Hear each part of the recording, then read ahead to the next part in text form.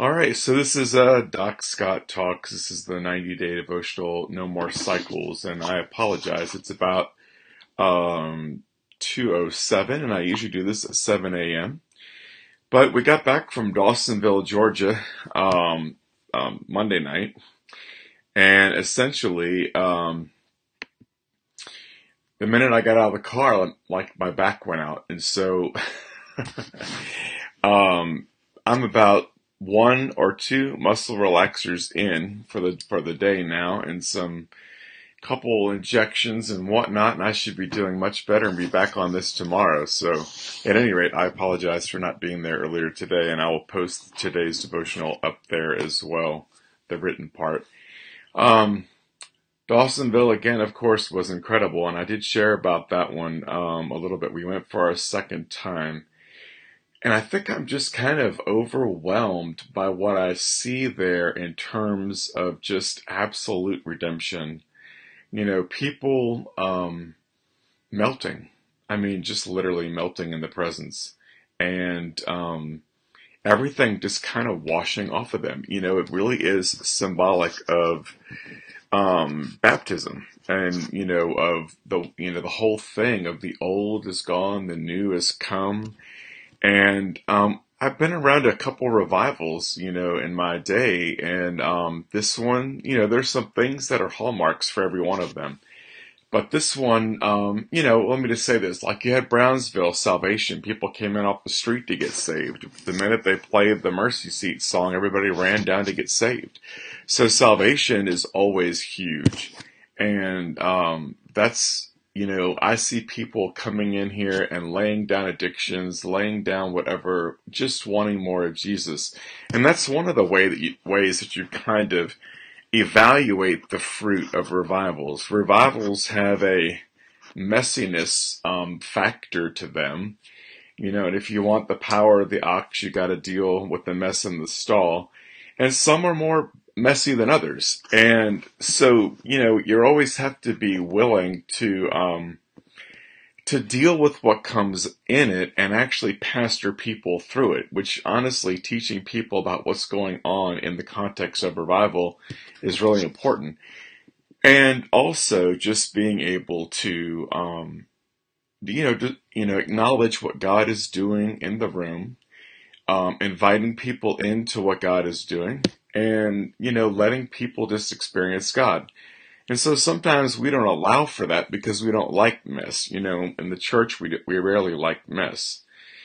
But I think Jesus is okay with mess. I mean, he entered into the mess. He entered our humanity. He took all of the mess on himself. So there really isn't, anything that we should be afraid of in allowing Holy Spirit to come and have his way in that context. And I do think there are sovereign times, sovereign places, sovereign outpourings. This looks like an outpouring that's probably going to go all over the country, and we're primed for it. I know that we feel the seeds of awakening beginning to blossom even where we are now, and just all of our environments here. So it is happening. It is good. Um, I wanted to talk a little bit about how shame, what do we do when things are chronic?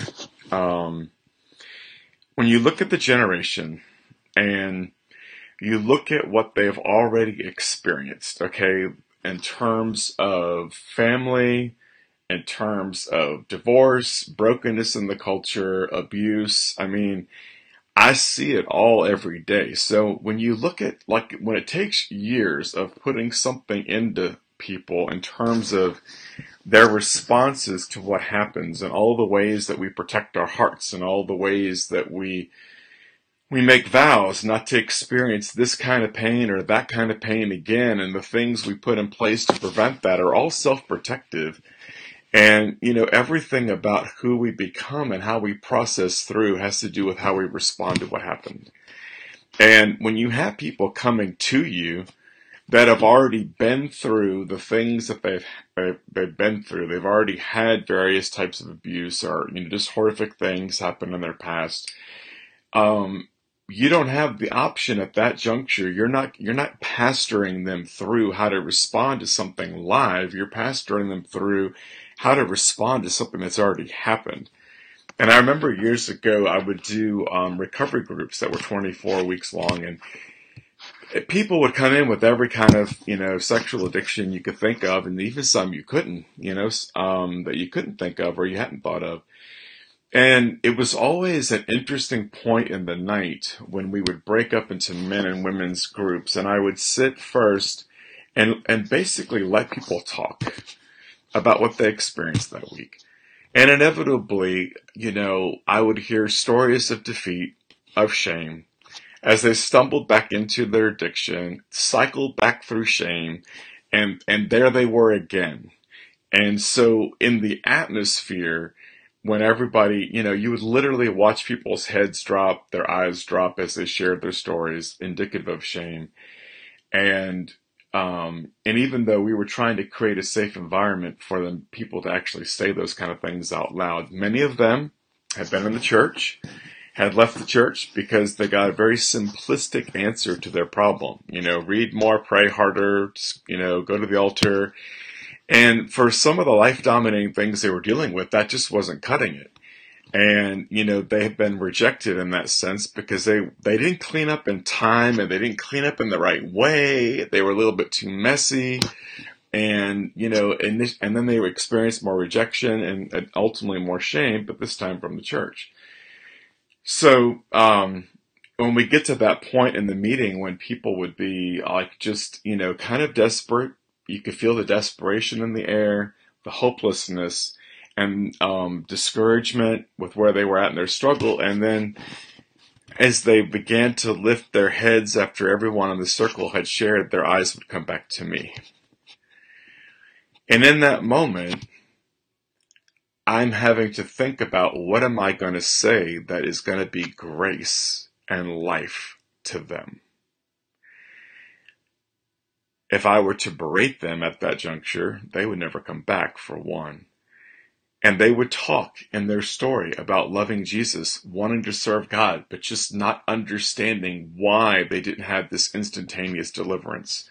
Revival is awesome because in the context of revival, many times we do have spontaneous, instant deliverances that stick. And sometimes we still have to process some things and walk them out. And so it's that part that gets kind of tricky in terms of where people go. And inevitably, in this scenario, here's what I would say to them, something like this. Shame wants you to disconnect. Your shame wants you to hide. And your shame is a lie that the enemy is fueling that says that God has turned away from you. Look, God is not dysfunctional. He is not a dysfunctional dad. He doesn't blow up and walk away. He doesn't do silent treatment. He doesn't withdraw and try to do something to punish you. He doesn't rage at us. He's always good, and he's always in a good mood. And when people feel separation from God, it has nothing to do with God. It has everything to do with shame and where their experience. It's a perceptual thing. Okay? Perception is reality. Okay? So regardless of whether it's true or not where people are living, if I give you the pat answer of, well, here's, when I say this, when I rehearse truth or I tell you here's what the Bible has to say, I don't mean pat in the sense that the Word of God has no power. It always has power. It's a supernatural book, as Sid Roth says. Every time you're in it, there's something going on. But to someone who has been doing the disciplines of the faith for a really long time and is struggling with a life-dominating issue, for me to tell them, you don't need to feel shame because Jesus loves you, in that moment doesn't penetrate where they're living. Because the reality of where they're living is they feel shame and they feel separated. So perception is everything. So the thing that I'm really ministering to in that moment is their perception. And so my words at that juncture become very important. And so I try to define what's going on in the moment.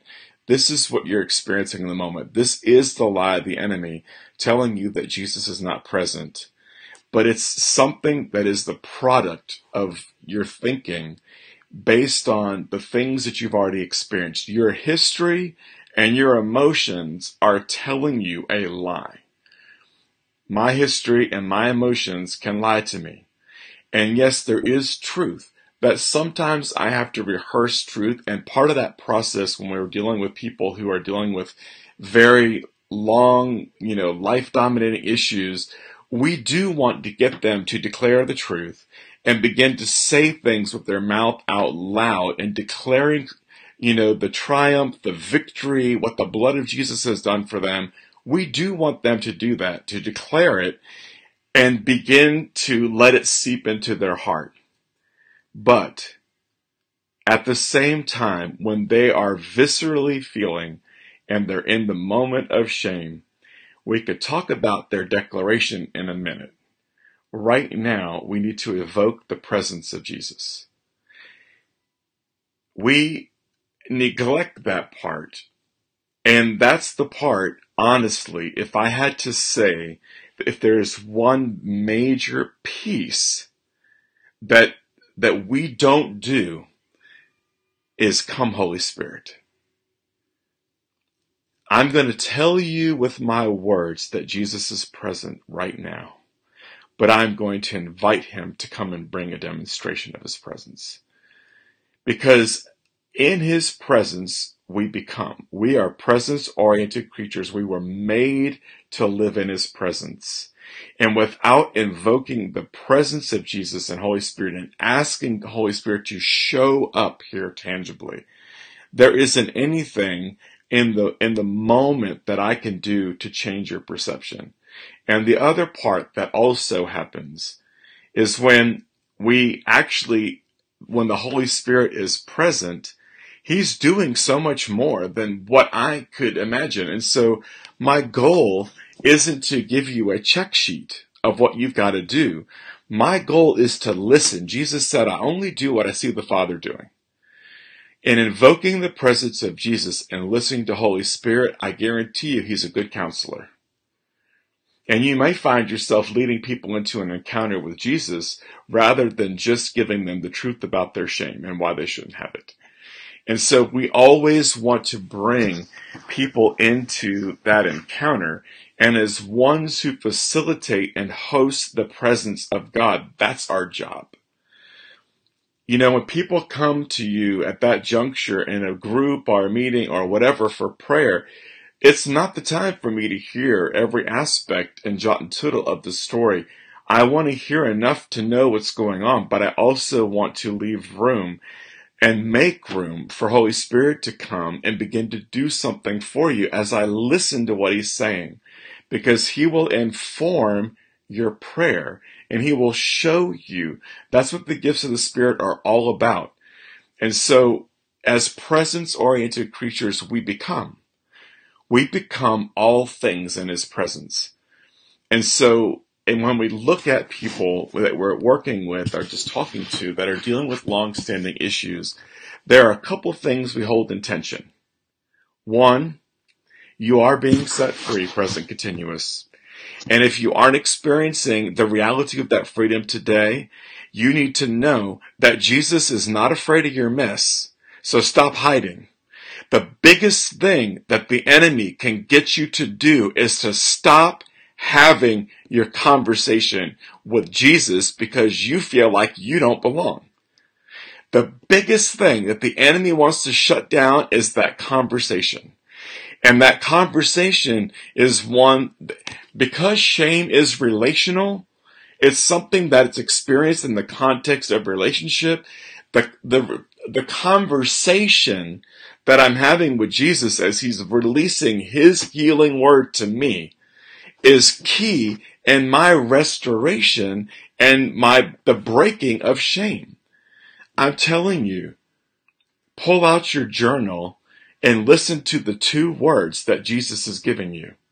Because 2 words from the mouth of Jesus can dismantle a whole event in your past, a whole shame-inspired encounter back here where a lot of it got birthed from. It can dismantle some of the strongholds that are in your heart, because the only way that we find out who we are is Jesus has to tell us who we are. My assumption when we are living in places as people where shame is pretty much the bedrock of the soil is that our identity is shame-based. So how do I get a new identity? I can't look to the creature. The creature can't tell me who I am. That's part of the problem. I've looked at the creature my whole life and say, you tell me if I'm okay. You tell me if I did okay on that. You tell me if I'm acceptable. You tell me if I'm loved. You know, in the body of Christ, we probably should be having a lot of people that do tell us who we are. And if you're not surrounded by people who can do that, then get out. Find some place where they do. Find a place where people can tell you the truth about who you really are, and that will call forth the gold in you, and will not look at you when you're on day 35 of your stumble, or you fell back into the mud. Look, what is the only gracious thing that I could say at that juncture? Grace for somebody who's struggling with habitual things or life-dominating issues is not, you're not doing it right. Is not, you're a defective Christian because you're obviously not reading. The only thing that I can do to minister grace and love, which is always the standard fare of the kingdom, is always grace and love, is keep talking. Don't let the enemy shut your voice up. Don't let the enemy shut you down. Don't let the enemy tell you that your God is the same as your dysfunctional parent that hid or did whatever they did, because he's not. He's present with you, and that's where when we mediate the presence of God, what do you think it does for someone who feels separated and all of a sudden they feel a warm blanket descend on them? They feel electricity running up through their body because the presence of Jesus is all over them. If Jesus was afraid of you, he wouldn't be here right now, touching you, loving you. Because what we have to be able to do is get people in the habit of practicing the presence of Jesus, and in the habit of acknowledging that his presence is with them even when they don't feel it. And we have to enable them and empower them to evoke the presence and mediate the presence on their own. We all are mediators of the presence. We all mediate the presence. When we lay our hands on somebody, there is something happening. When I lay my hands on students, whoever, other people, they feel something. It's in you. If all of the kingdom of heaven is in me, one thing I've got to do myself is get my own identity right. Because there's a direct correlation to the times that I know who I am and what gets mediated through me. When I'm walking in my own shame, what gets mediated through me sometimes happens in spite of me, yes. But my ability to walk into, and my confidence to walk into situations knowing who I am and what I carry, it gets diminished if I'm walking in my own. So the first thing is get my own head right that way. Jesus is with me, and he wants to mediate his presence through me, and I'm going to enable you, I'm going to show you what it's like to get into his presence. Because in his presence, everything is restored. If the conversation is restored with God, and people begin to experience that when they feel and experience shame because they did whatever, fell into whatever we do, whatever people are doing to ease that pain, they need to have repeated experiences of his presence and encountering his presence. And literally, I've done enough research on the brain and addiction to know that their brain will get rewired. We get into ruts, we get into places with addiction because my brain and the reward center of my brain has already mapped a new course. And when I do something repetitive, or I go into some of the same places, or even ways of thinking, if you haven't picked up Dr. Caroline Leaf's book on brain science, pick it up, because she's a brain scientist who's a Christian who actually gives you the science behind that your thoughts actually create RNA strands. Your thoughts are actually tangible. They create RNA. They create things. A thought creates something. So what does that mean? It means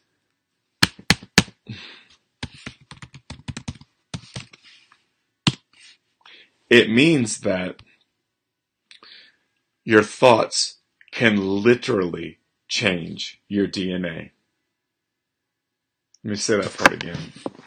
Your thoughts can change your DNA.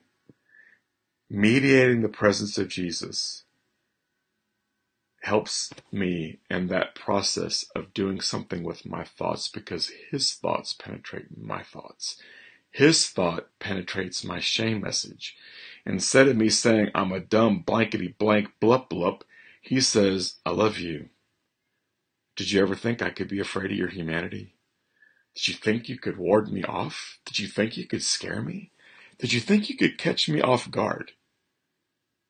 When Jesus says that to somebody, whose immediate place to go is to cycle through the mapped out courses in their brain of all the negative self-talk that they've been listening to and feeding themselves, that interruption begins to chart a new path. And then when we access the presence continually, as others mediate, as we mediate, my brain changes and a new path gets forged in my brain. My thoughts literally change my DNA. That's why we can never see anyone based on where they came from. If that were the truth, I would be a horrific monster.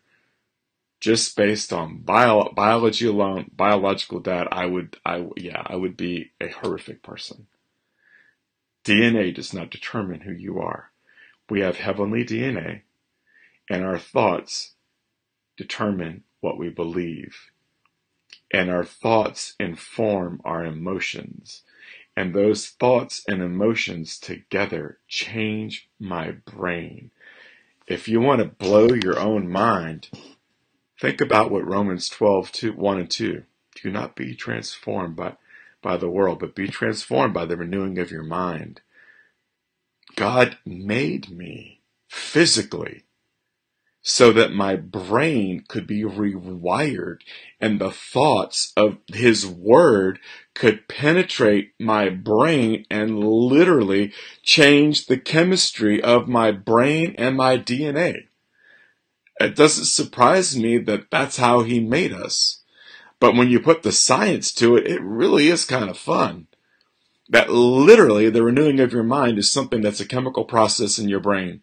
And it's something that reroutes your brain.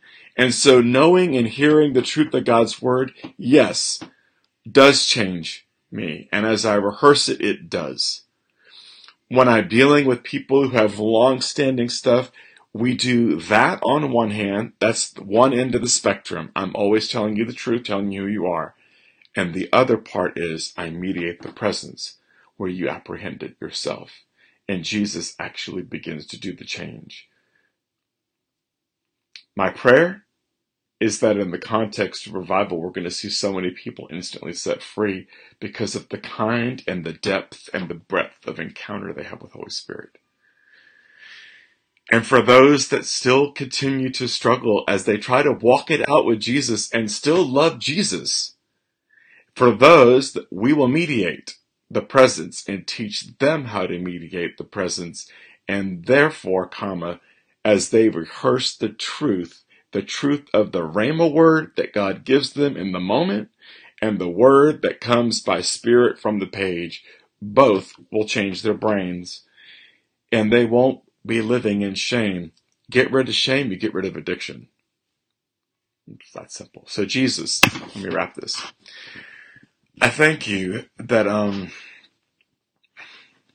I don't have to figure it out. We don't have to figure it out ourselves. Jesus, we don't even know everything about this. We don't know anything. But I'm asking you to download revelation from heaven that just gives us real insight into how to mediate your presence better, both personally on our own and for others. And Lord, that the whole reality of mediating your presence, I just declare is returning to the church. And in the context of revival, is returning on steroids. Lord, I ask that not only would we have a transforming experience in revival as you pour out your Spirit, but would we have an ongoing transformation as we learn and live and move and have our being in your presence, Jesus. Show us what that means.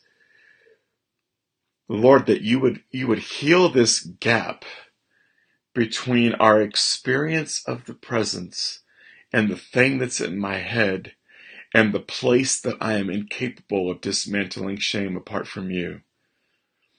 And Jesus, we declare that even in the journey, no matter what part of the journey I'm in, no matter where I'm at, we declare that you're good. We declare that you never leave us. You're not a dysfunctional dad. You love us. And that we are always safe. We are always safe. Whether I'm in the middle of the storm and I'm saying to that storm, peace be still, or I'm in the middle of radical inner renewal and ecstasy and blissed out of my brain in your presence, regardless of where I'm at. You are good, and that everything is found in you. Jesus, you made a way for my wholeness. You made a way to make me whole. And I'm laying down all of my religion. I'm trading it in, Jesus. I'm trading in my religion for a relationship with you. I'm trading in everything that I do to try to get it all right for a relationship where your presence, your very presence, is the thing that gives me life and changes me and even changes my brain as my brain begins to think new thoughts. So bless us, Jesus.